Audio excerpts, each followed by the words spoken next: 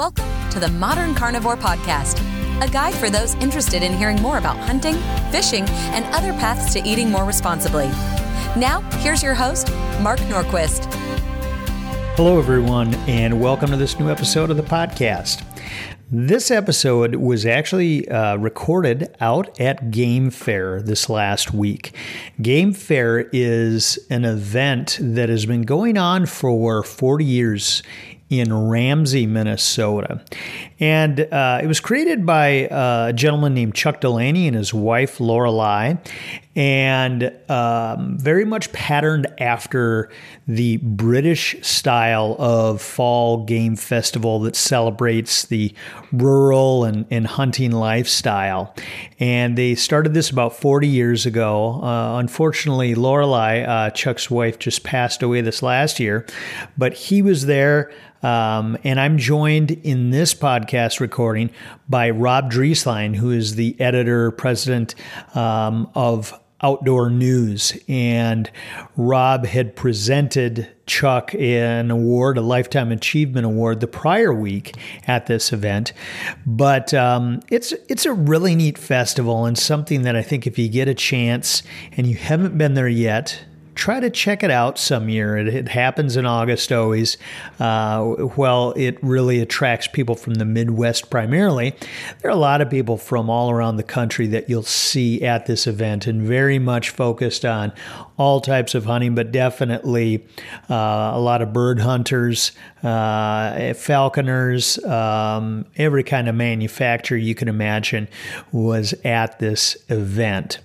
And Rob and I, in today's discussion, really just touch on a lot of different things. And so it's a little bit of a mix of politics, policy, conservation issues, and any number of different things that are going on. So again, hope you enjoy this conversation that I had with Rob Drieslein from Outdoor News at Game Fair 2022. Welcome to this episode of the Modern Carnivore Podcast. This is actually a special episode because it's a co-production with Outdoor News. I'm joined here today by the president, editor, man who does it all. He delivers the papers at Outdoor News, Rob Drieslein. Yeah, thank you, Mark. It's good to be here. It's another great year at Game Fair. We've had a couple of kind of rainy Fridays to kick it off, but I'm optimistic about the rest of the weekend, and looking forward to chatting with you about all sorts of topics here over the next hour.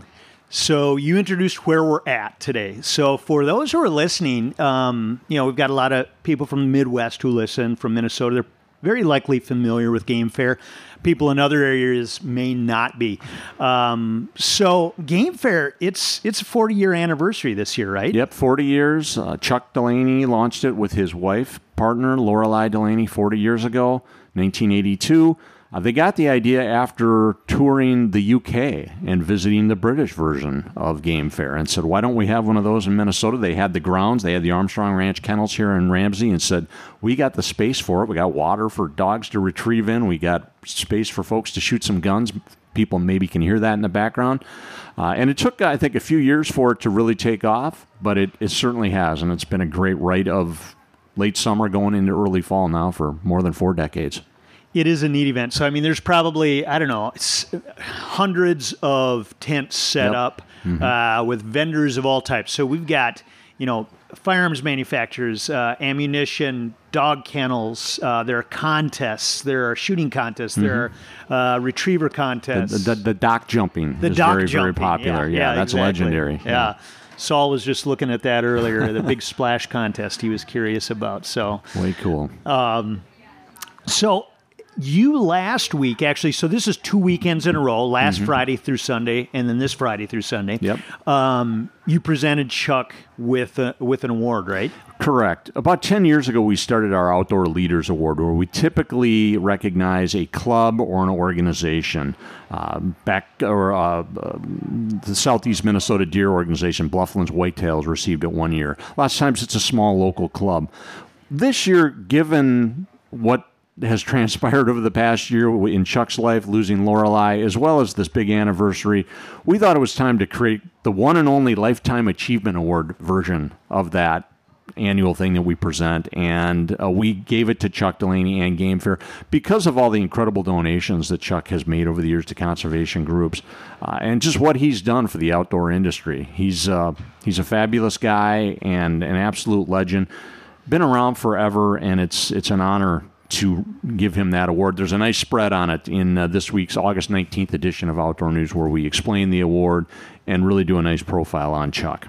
Well, in that piece that you wrote, I love how he mentions, when they started it 40 years ago, it's a bunch of guys coming out, and they really worked hard to make it this family event. And it is. I mean, you look at all the people, it's people can bring their guns, they bring their dogs, they bring their kids, they bring their spouses. It's very much a family event, which is pretty cool. Absolutely. You look around, that's who you see. You see folks of all shapes and sizes, and dogs of all shapes and sizes. That's what makes this, I think, a really great event. I had my daughter out here last Friday, and she had the time of her life looking at the puppies. You never know what you're going to see. I was just chatting with a guy who had, an English Cocker Spaniel. I saw a couple big old poodles go by. It looked like they were having a good time. Dobermans? That's right. We had you see all sorts of breeds. Obviously, a lot of labs, golden retrievers, short hairs. But all dogs are welcome. All dogs are welcome. Very, very true. So I think what we wanted to do today with the podcast is just talk about, some of the issues that are going on here in Minnesota that I think apply to all areas of the country a lot of times. Sometimes they're relevant here just to a specific region. But what are some of the big things that you guys have been talking about lately? I think just tying it into Game Fair, I don't want to spend a lot of time on this, but we should chat about the fact that we did not have a governor's debate out here this year. We typically have one when there's a U.S. Senate race or gubernatorial race right here in the main seminar tent. We've done it at least a half dozen times since the turn of the century. They've all been very well received, and there have been a couple of times where we've had an incumbent governor that it hasn't happened, and this is another one of those. We were disappointed not to get Governor Walz out here. Jensen, however you feel about his politics, immediately jumped on board, said he'd be here. It was scheduled for tomorrow originally, but we couldn't get the Walz campaign on board, so I'm disappointed that we weren't able to pull that off this year. Yeah, I mean, that's definitely, I think, a frustrating item because it is, I think, regardless of your politics, the outdoors in Minnesota, outdoor recreation, specifically hunting and fishing, is such a big part of our economy. It's a big part of the culture, and it's important to have those debates. And so it's unfortunate that we're not having that debate this year. It was a good opportunity every year to get some of these politicians on the record, specifically on some of our topics. And, I think back to we've had a couple governor candidates on the record say that they would abide by the recommendations of the Lessard-Sams Heritage Council. Right. And they've stuck to that. And that has happened at Game Fair.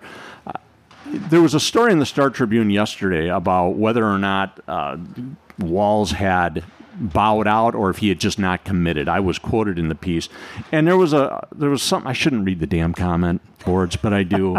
And there was a comment. Someone said, "Game Fair Lake Farm Fest is hostile right-wing territory. We know where they stand." And that was the headline? No, this was a comment at the end of the story. And that really tripped my trigger because we have really done a good job out here of being nonpartisan and asking hard questions of both candidates. I think anybody who's been out here before would say, Ron Scher and I typically ask the questions, that it's been well moderated. We haven't gone off on abortion and riots in Minneapolis or COVID or that sort of thing, which is what happened at Farm Fest and would not have happened out here. We'd had good chatter about solid questions affecting our demographic if it had occurred. Yeah, absolutely. And I mean, and that is the one thing I think, generally speaking, we do well as a hunting, fishing community is staying focused, sticking to our knitting. What are we talking about? We're talking about conservation. We're talking about outdoors. We're talking about opportunities to make sure that they're available to get out and do what we love. And we're not going to get distracted by the other things. Everybody's got different political leanings. Sure. And let's respect that. And there's some differences there. But I think the one thing that we could do is we can have common interest around the outdoors and around conservation. That's the beauty of it. Yeah. And so, it is disappointing we won't have it. So, so next year, the DNR did announce, or the governor's office with Minnesota Tourism and with DNR did announce recently they're doing the governor's pheasant opener, bringing that back. So I was glad to see that because I think with COVID and everything, we've seen some of those events go by the wayside, which again here in Minnesota, for those who don't live here, there's always been a good tradition in recent decades of doing events around deer hunting opener, pheasant opener, fishing opener, etc. Now they're getting politicized a bit to a certain extent, and there's probably some good reasons and a lot of not so good reasons. But I'm glad to see that the pheasant opener down in Nobles County, headquartered out of Worthington, is going to be back on the schedule. And I don't know, maybe the campaign thought that they were checking the sportsman's box, by calling that event. And, of course, they did just announce a fishing opener. I see we've got Mark Holston here. Perhaps he'll join us in a little bit. We can talk to him about that some more. But there is going to be a governor's fishing opener in Mankato, I believe, is the plan. And correct. I'm sure that's Mr. Walls' hometown. I'm sure he hopes he'll still be governor and can be a part of that. But we'll see what happens. Can't say I fish much down in Mankato, so it's a good opportunity for that area of the state to get some cred on the fishing front. So yep, absolutely. So again, outdoor news. What I love is you guys. I don't have a lot of bandwidth to stay up on the issues like you do. That's what whenever I have a question about an issue, you're always a great resource, and outdoor news is a great resource. So what are some of the other things from your standpoint that are going on right now? This our top story this week about a couple of the Ojibwe bands closing their wild rice areas to early season teal and Canada goose hunters. It's what Leech Lake Band and I believe the White Earth Band. That's pretty big, and it's a tough one. You and I are both wild ricers. Yep. I think we are maybe, you want to be kind of sympathetic. No one wants to be out push-pulling around a wild rice bed with shot going off around them. I think we can respect that. At the same time, if you read Tori McCormick's story, you'll see that in the past, at least one of these bands had their own early season goose hunting season during the wild rice harvest. So you're like, reconcile that for me a little bit.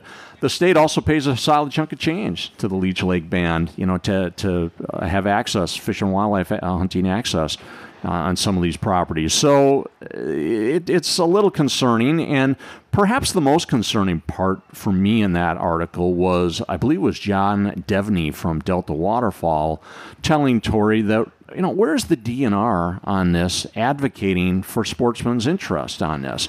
At least going to bat for us. Maybe they'll lose, but at least taking a shot at it. And John pointing out they wrote a letter last year to the bands as well as the DNR, and John being quoted by Tori is the DNR still hasn't responded to Delta's letter from last year. So I might rant about that in my column next week a little bit, Mark. So do you think right now, do you feel like there's a little bit of short shrift, not lack of attention for the outdoor hunting community, it seems like, in certain spaces? Wow, that's a big one. Yeah, it is a big Mark. And, of course, the original plan was to get Sarah Stroman out here last week. We got rained out, so we weren't able to do since Sarah was not available this week, the DNR commissioner.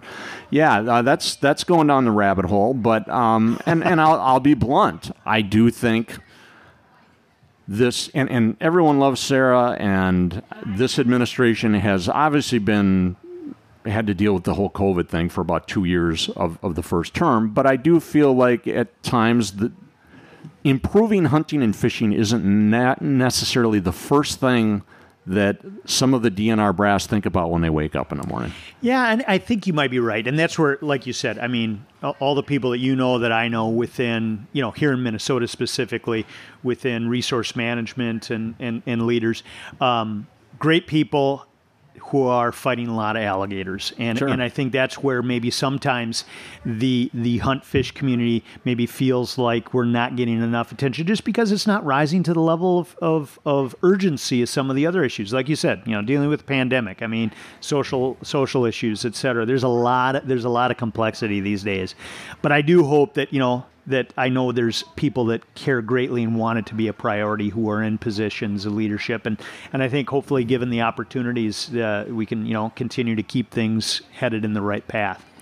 And I was looking forward to maybe pressing Sarah on some of that. What's the vision for a second term if she and the Walz administration get one? And perhaps we need to ask those questions at Outdoor News, put it in print, or maybe record another podcast with her. We'll get a crack at some of those questions. Yeah, I think so. I think we should get her on the podcast, and I think she'd probably be open to that. So, How about CWD? We're heading into the fall. Talk about waterfowl early season a little bit. We've got some of the experimental seasons. We'll see. With the early teal. I know teal numbers, I believe, are down, but we've got this early season. So a lot of complexity around that. Looking further out into the fall. For rifle and shotgun, what's going on right now with CWD that you're seeing? Well, let's see. We've got kind of co-management of it by the DNR and the Board of Animal Health now.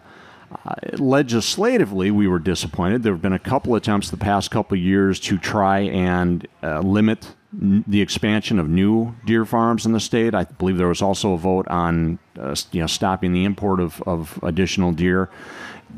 And both of those went down pretty much on bipartisan or on partisan votes, which was unfortunate. If we had a gubernatorial forum out here, that was probably something I would have pushed both candidates on. I don't think Walz has led enough on CWD. He hasn't invested a lot of political capital in it.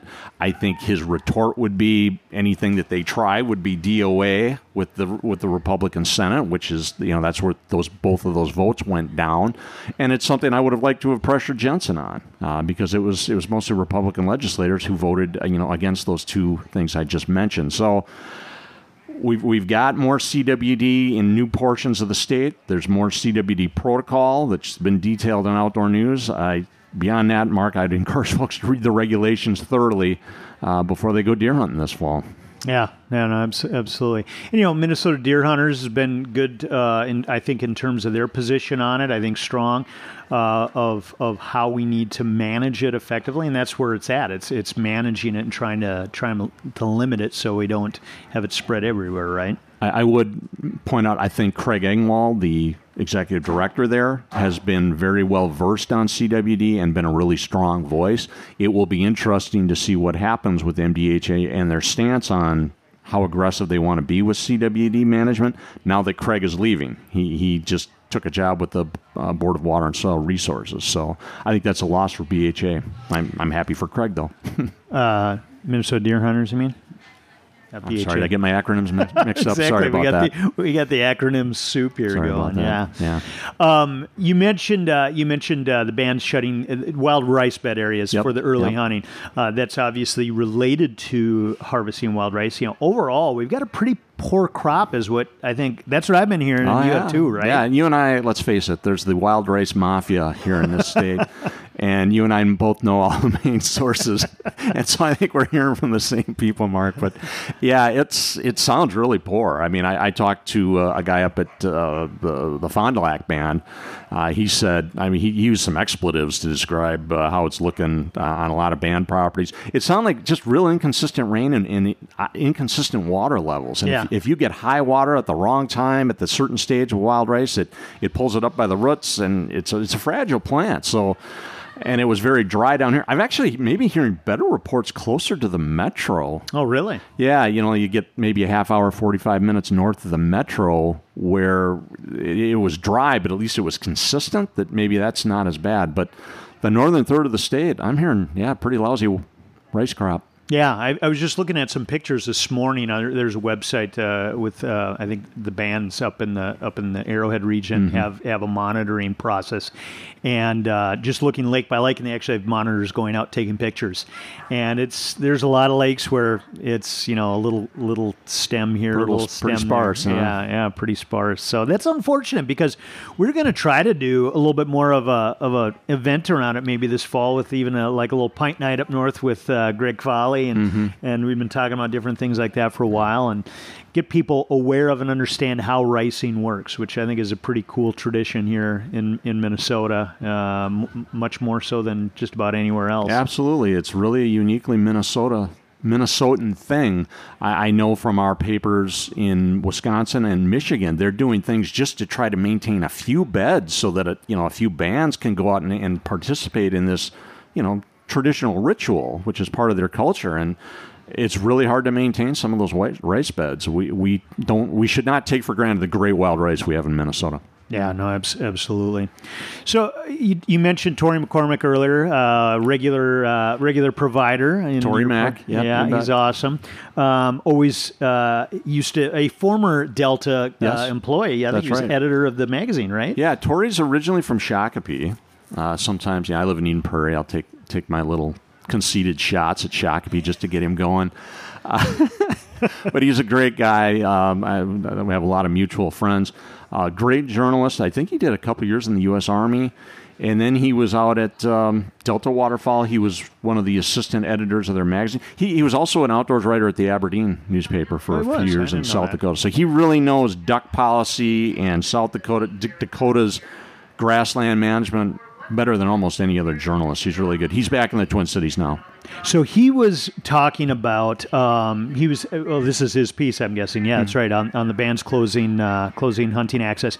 Has he been talking about numbers too? I haven't seen lately. What are the numbers looking like? Have you for waterfowl? For waterfowl, yeah. So the DNR had a release on that fairly recently. Of course, we had a 2-year gap where we did not do our surveys here in Minnesota. So you're comparing everything to 2019, and anyone who's reported on ducks over the past century knows it fluctuates a lot from year to year. It is down. Mallards were down. Blue-winged teal were down even more. I want to say BWT were down 28%. Right, I think overall ducks were down 10%. I think they were in line with the long-term average, though. And then geese were down, too. You know what? I got one little beef. They also had the numbers of trumpeter swans, which they said was 25,000. They're all over the place on that number because they know there's people like me saying, we got a lot of swans. And I think we're well over 30,000. Yeah. And, the population seems to double about every 10 years. And I'm the only one who seems to be saying, when are we going to start eating these things? They look pretty tasty.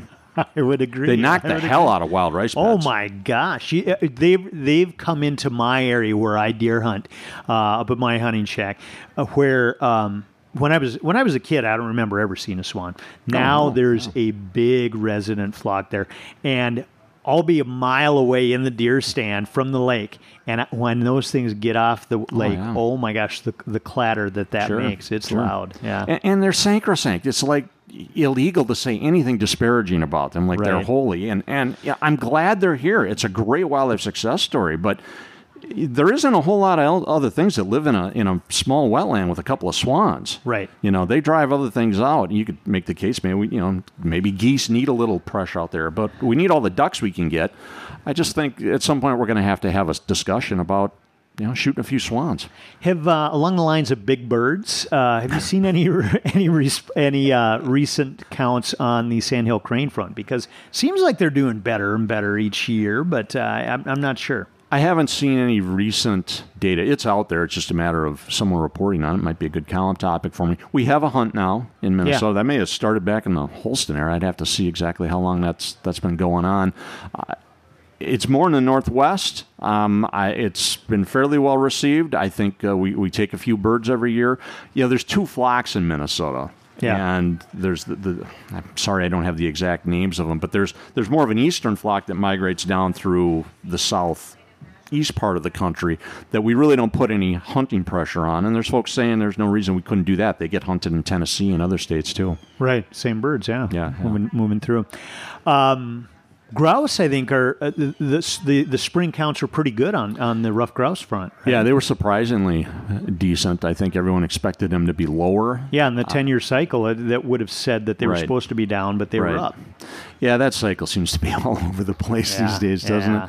So a lot of factors can influence grouse numbers throughout the summer too now. Moisture, heat, that sort of thing. But I think folks are cautiously optimistic about a decent I hope so. Season. I hope to get up in the woods. Mm-hmm, mm-hmm. So what else is topically relevant nowadays in the state of outdoor news? What else is on our list here today, Mr. Nordquist? We haven't talked about fish yet. I wonder if we should invite Mr. Holston up to chat for a moment. That sounds good. Want to join us, Mark? Mark Holston is the executive director of MinFish. a fairly new organization that is focused on trying to improve fishing here in our fine state of Minnesota. Mark, of course, was the DNR commissioner during the second Pawlenty term. I'm trying to think, that would have been, what year was that, Mark? Was that 04 to 08? No, that was 07 to January of 11. Okay, all right, and there he is. So, yeah, Mark Holston joining us now. He was the deputy commissioner during the first Pawlenty term, and the commissioner himself for 4 years during the second 4 years. That was a good 8 years, Mark. I've said that before. I thought you and Miriam both did a fine job. And the key word for me during those 8 years was accessibility. You guys had a very accessible agency. Well, I appreciate that, and we strove to do that. We think that accountability of having access and having that voice come from the agency is imperative to the hunting and fishing public of what's going on out there. Yeah, and I've been around for a while now. I've dealt with some agency DNRs that aren't that accessible, so that definitely stands out. But you started at MnFish, was it earlier this year, Mark? I started March 1st of this year. Good. So it's been almost, 5-6 months now? Yeah, so, and it's been great having you back in the mix. So the session, you guys definitely had some priorities during the session. Let's talk about that, hatcheries and public accesses. And it looked like we were on track, and then the session, the bottom just kind of fell out on it, didn't it? Yeah, unfortunately, that's the best way to describe it. We were on track. We are on track. We had to do a lot of education with the legislature, getting them to recognize what they haven't been doing over the last 10 years. And that was really eye-opening to me, getting into the system now, or re-engaging into the fisheries side of it. I'm on Lessard Sam's Outdoor Heritage, so I'm involved on a habitat perspective. I'm seeing those projects and those opportunities coming through every year. But specifically on the fishing side, to see the lack of investment that the legislature traditionally always invested, either general fund or bonding dollars into hatchery maintenance and public water accesses, they basically walked away from that the last 10 years. Right. And it has put us in a very precarious situation in our 15 fish hatcheries across Minnesota. In their trajectory, the deferred maintenance costs to rehabilitate those and rebuild some of the ancient ones, that cost is just skyrocketing. Sure. And without the legislature doing something this year, we got good penetration with a number of key legislators, and they were responding. I think we were going to see something in the bonding bill specifically to hatcheries. Not as much as I would have liked to have seen, I think. I'm kind of reading tea leaves because we never saw a number on paper. Right. So I'm just kind of going through my conversations, reliving them with legislators and what I was anticipating to see. But pushing that off now, that we've lost now an entire construction year. Right. Not just that funding. They punted for a year. That sets us off another year out, and that deferred maintenance, both in the hatcheries and the public water accesses, I think the DNR number, there's 1,700 public water accesses that have a use life of about 15 to 20 years.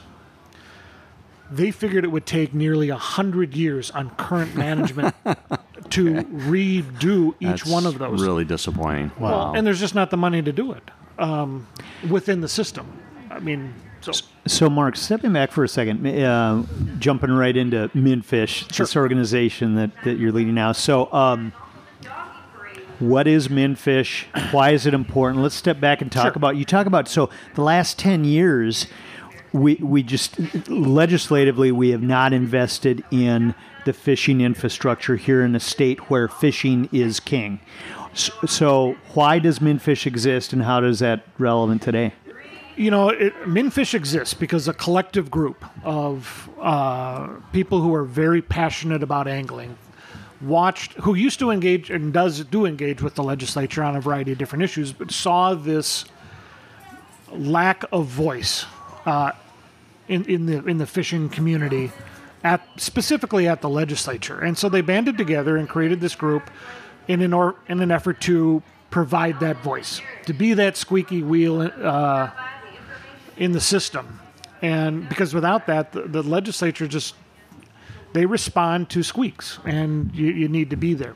And is the group primarily advocacy on the political front? Is that the primary? No, we're mission? we're a two-part group. We're a foundation that focuses on education, and then we have a coalition side that advocates specifically politically at the Capitol. So we're kind of a two-part group. We have two funding streams that we take donations into and utilize those dollars for that. So I do a little bit of both. I'm doing a lot of education, doing generic education with the public and with the legislature. But then we do have some very specific things that we're lobbying on, trying to cross over into that lobbying stream to advocate for those things. So it's kind of a gray area, but it's two different arms. So what are from a policy standpoint, what are the reasons in your mind that there hasn't been investment in hatcheries, in water access, et cetera, over the last 10 years? You know, I don't know this, but I suspect that, 15 years ago we passed the constitutional amendment for the Outdoor Heritage Fund. 2008, yeah. 2008. And I think that kind of created this, in the back of legislators' mind, they said, we checked that off the box, the money's over there. Yeah. And they haven't really asked the question, wait a minute, these dollars are for this, those dollars are for that. Even though it was written in of it being supplemental. Right. It was not supposed to supplant. Yes. Well, the supplant issue, that's always... it's a joke. We need to get a bunch of attorneys in here who are familiar with... not just attorneys, probably accountants to come in and help us with that one. But no, the Lessard SAMs was really about habitat. It was really about conservation, habitat on the ground, trying to protect water, trying to get grass on the landscape, and forest management or protecting forests, that landscape up there. So that's really what Lessard SAMs was about. But I think in the back of their mind, they see this big number going that, here, look at all that money that's going to the DNR. Well, it's really not. It's going to a lot of different organizations that come in and are doing a lot of natural resource work. But on the other hand, it's the brick and mortar aspect of natural resources conservation, the brick and mortar aspects of game management, fishing game management, is getting lost. It's been lost. And that's where MnFish really is stepping in. Not coming in on a specific of, we're not here for walleye or muskie or trout. We're here for all of it. And that's what kind of separates. We got a lot of great fishing organizations in the state that do wonderful work. I was down in the southeast and looked at a couple Trout Unlimited projects. Phenomenal. I mean, just gorgeous partnership between Trout Unlimited and the DNR, and the work that they did where it's beautiful compared to what was there. And the trout are responding in that particular stretch of the river where this habitat work got done. But to the point is, we don't have that generic outlook for the average angler in the state. And that's where MnFish has stepped in and trying to fill that void and fill that voice. That's great.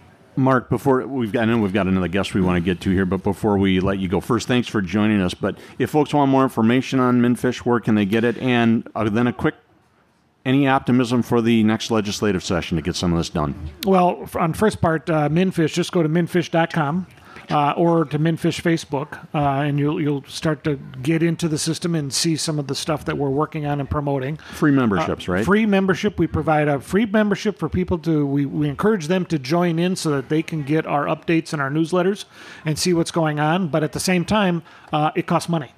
And so we do need resources, we do need donations, and I'd encourage everyone to step in. We just got involved in a Supreme Court case that we weren't expecting, we weren't budgeting. We took on about an $8,000 to $10,000 obligation to fight a Supreme Court case dealing with public water accesses, and it's a big deal, but we need to come up with some additional revenue for that. So donations are a big part of it, but yet free memberships are also available. Okay. The other question was the legislative session. Any Yeah, reason to be optimistic? The dark hole. You know what?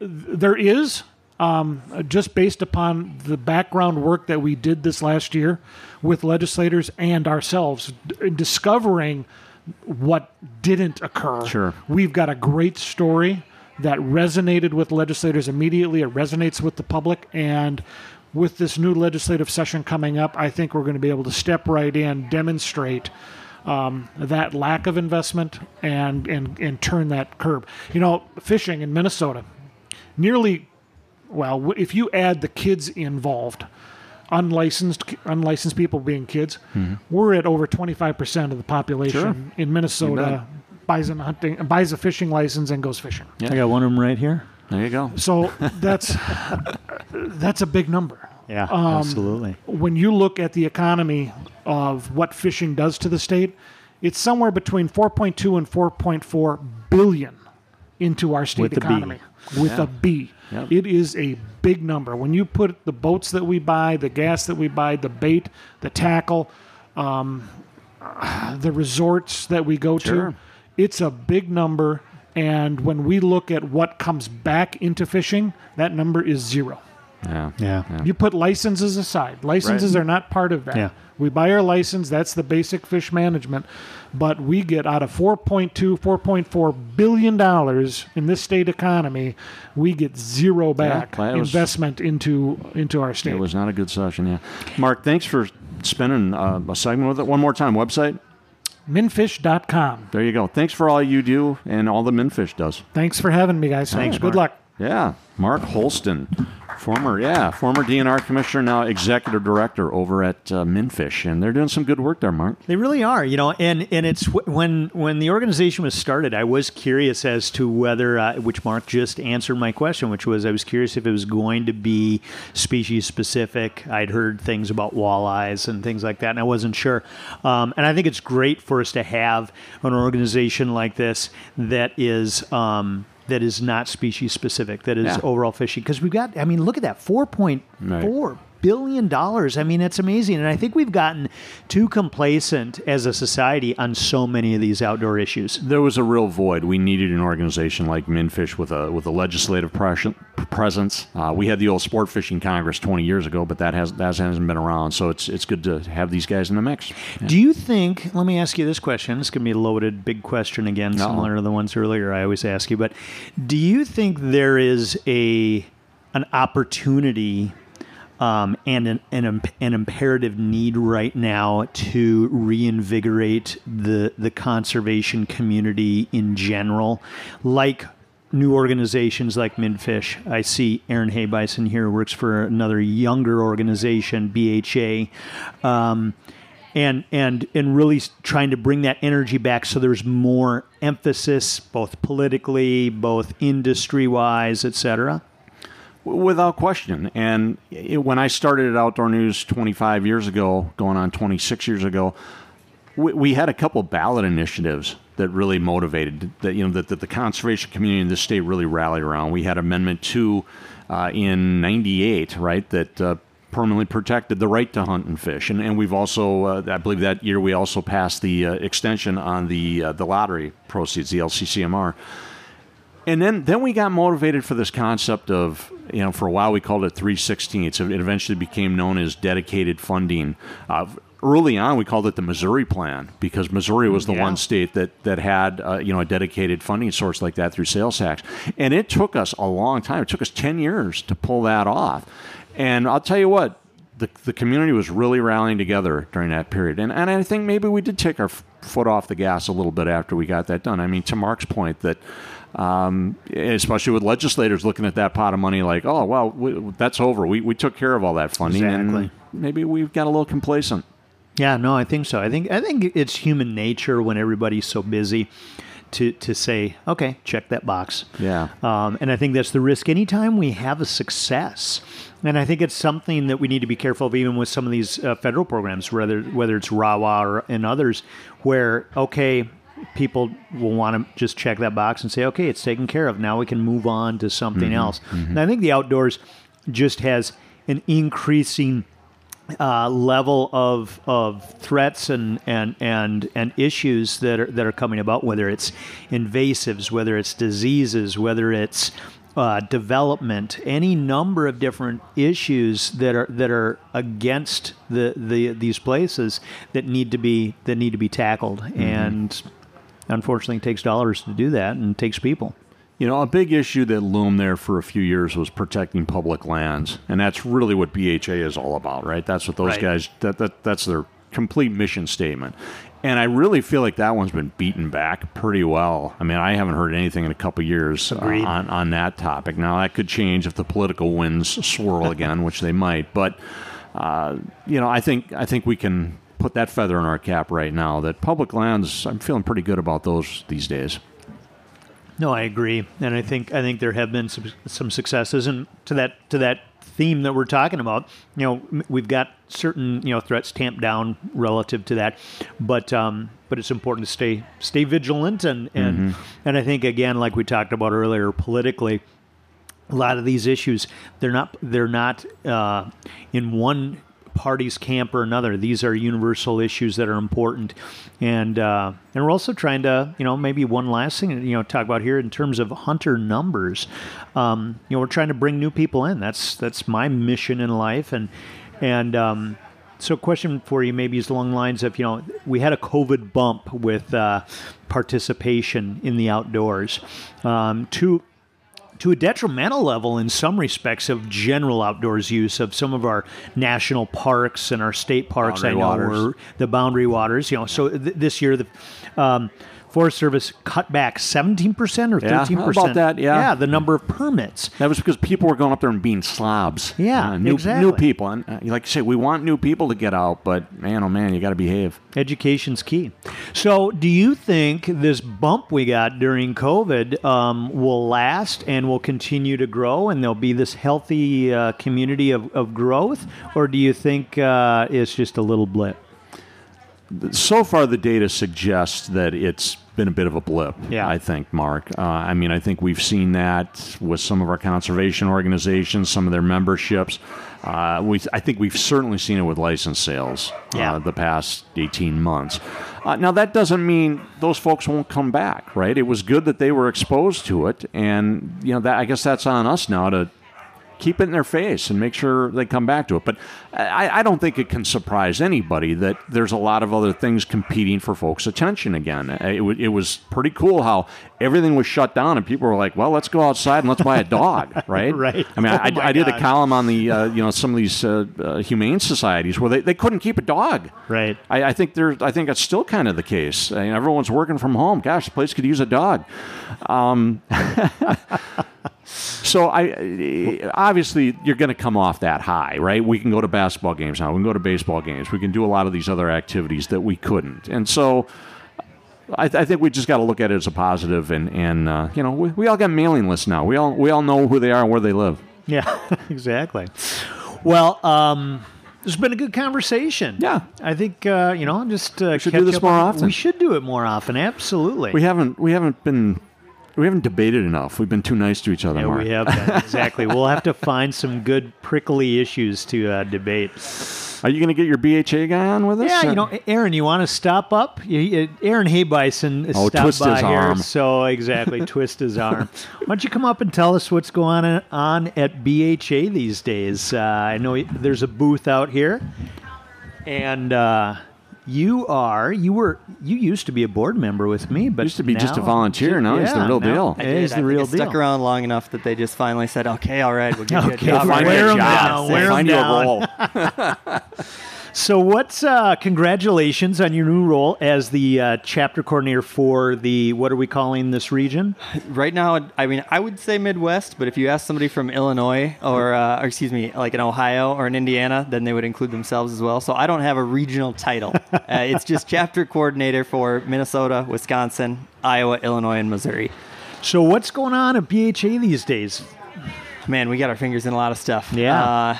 So with covering all these states, whether it's water access or chronic wasting disease or timber management, those are all some different things happening at, depending on the state level.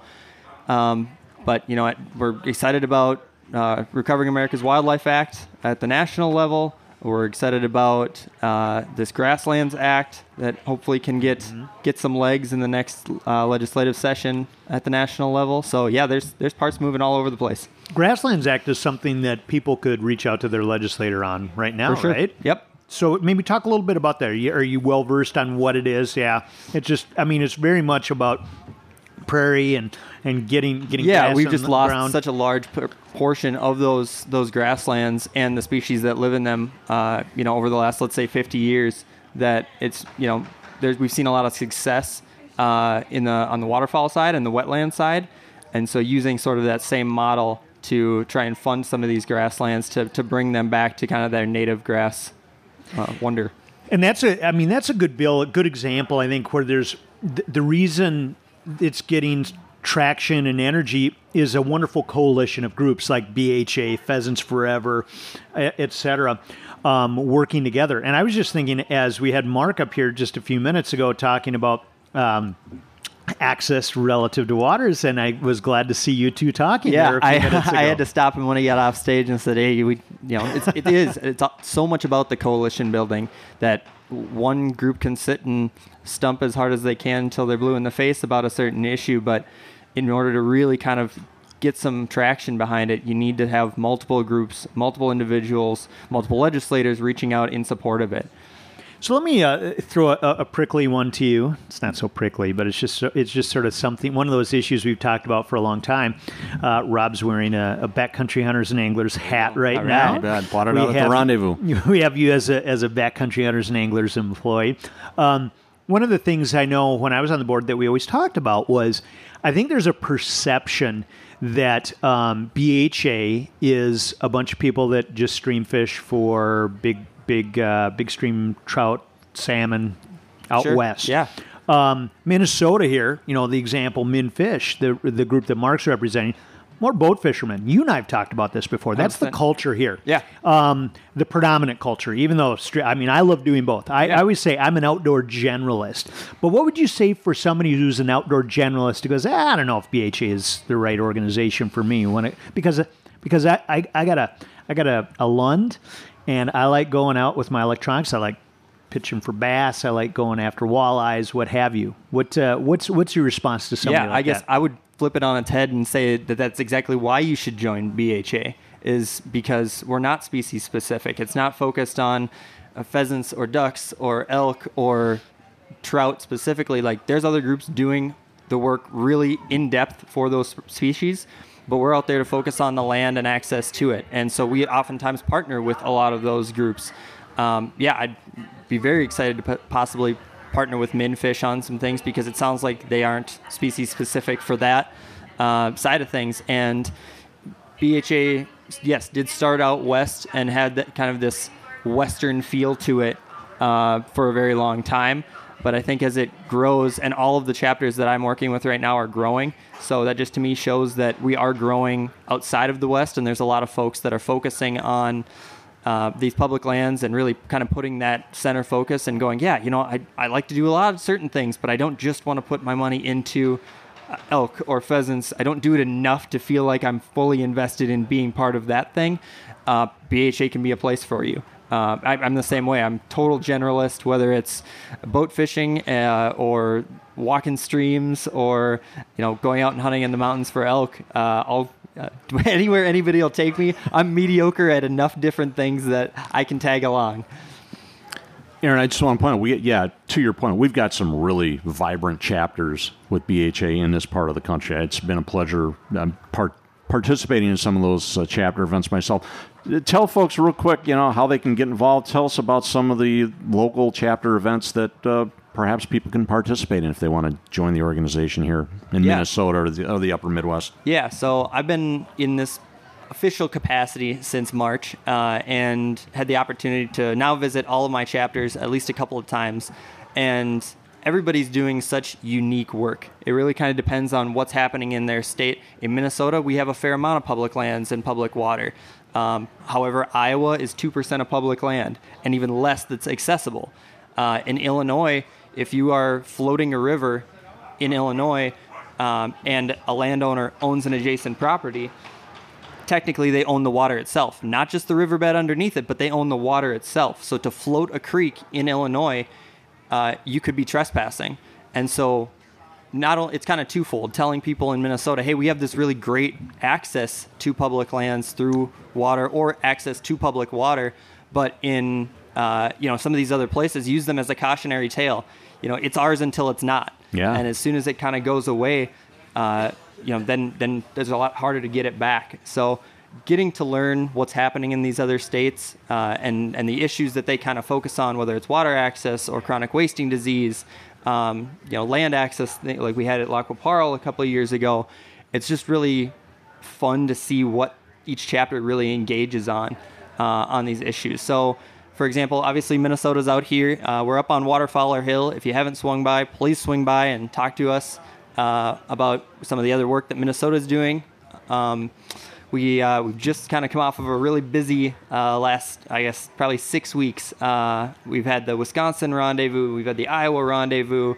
We've got trade shows in both Minnesota and Illinois and Missouri. So I've kind of been bouncing all over. I just moved to a new house in, can't even remember, April. But people say, how's the new house going? I was like, well, I hear it's nice. Like, I haven't been there. So I'm really enjoying getting to visit a lot of these places. Hopefully, our goal right now, I guess the next biggie will be our winter rendezvous sometime beginning of 2023, which we had our first kind of inaugural winter rendezvous last year, and it was a blowout. Yeah. It was amazing. We had a great event up on the water. We had a dark house spearing that Mark led. We had a wild game cook-off, which then... So it wasn't perfect. Right. The cooking competition then winner... wins that competition, then they win the right to compete at our national rendezvous, which is happening out in Missoula, Montana. So it's a really cool program that we've got kind of as a feeder. And then, the last 2 years, the Minnesota chapter has taken home that national title. That's right. Which makes it even cooler that they had to earn that right to win back in to compete for it. So some really cool events, whether you are interested in food, whether you're interested in upland hunting, duck hunting, fishing. We really try and hear from our members and what they like to do, and then try and cater to what their interests are and have events focused around those things. That's great. The website is backcountryhunters.org? Backcountryhunters.org, yep. Good. Awesome. And then you can go to whatever chapter, whatever state you're in, and connect right to your local chapter. Yep, absolutely. So, awesome. Well, thanks for stopping by, Aaron. Good to see you, Aaron. Thanks, guys. Appreciate it. Yeah, all right. Well, Rob, let's do best outdoor news again here sometime and get into some tougher topics and have some debates. Yeah, we got to wind down because there's going to be another seminar where we're broadcasting from in a few minutes. But any closing thoughts, Mark? I got one real quick. Yeah. Which is, I want everybody to make sure folks understand the legislative session this past year was a disaster. Okay, Mark Holston was here, and he didn't put it quite that way, but you may have heard it's political season. We got people coming to our doors, knocking, trying to get their votes. This is a really prime time to tell politicians or folks running for office to support the outdoors, support some of the DNR funding we talked about, hatcheries, public accesses, public lands. If you've got an outdoor priority that you think a politician needs to be responsive to, now's the time to get after them and get them on record. Yeah, absolutely. I couldn't agree more. I think that's a good way to leave it as a call to action for everyone. Yeah, so. we can't have another session like the one we just had. No, that was really bad. It was bad. Yeah. Okay, well, thanks a lot, and thank you. We'll do it again soon. Yeah, thank you, my friend. Thanks for listening to the Modern Carnivore Podcast. You can continue the journey by going to modcarn.com.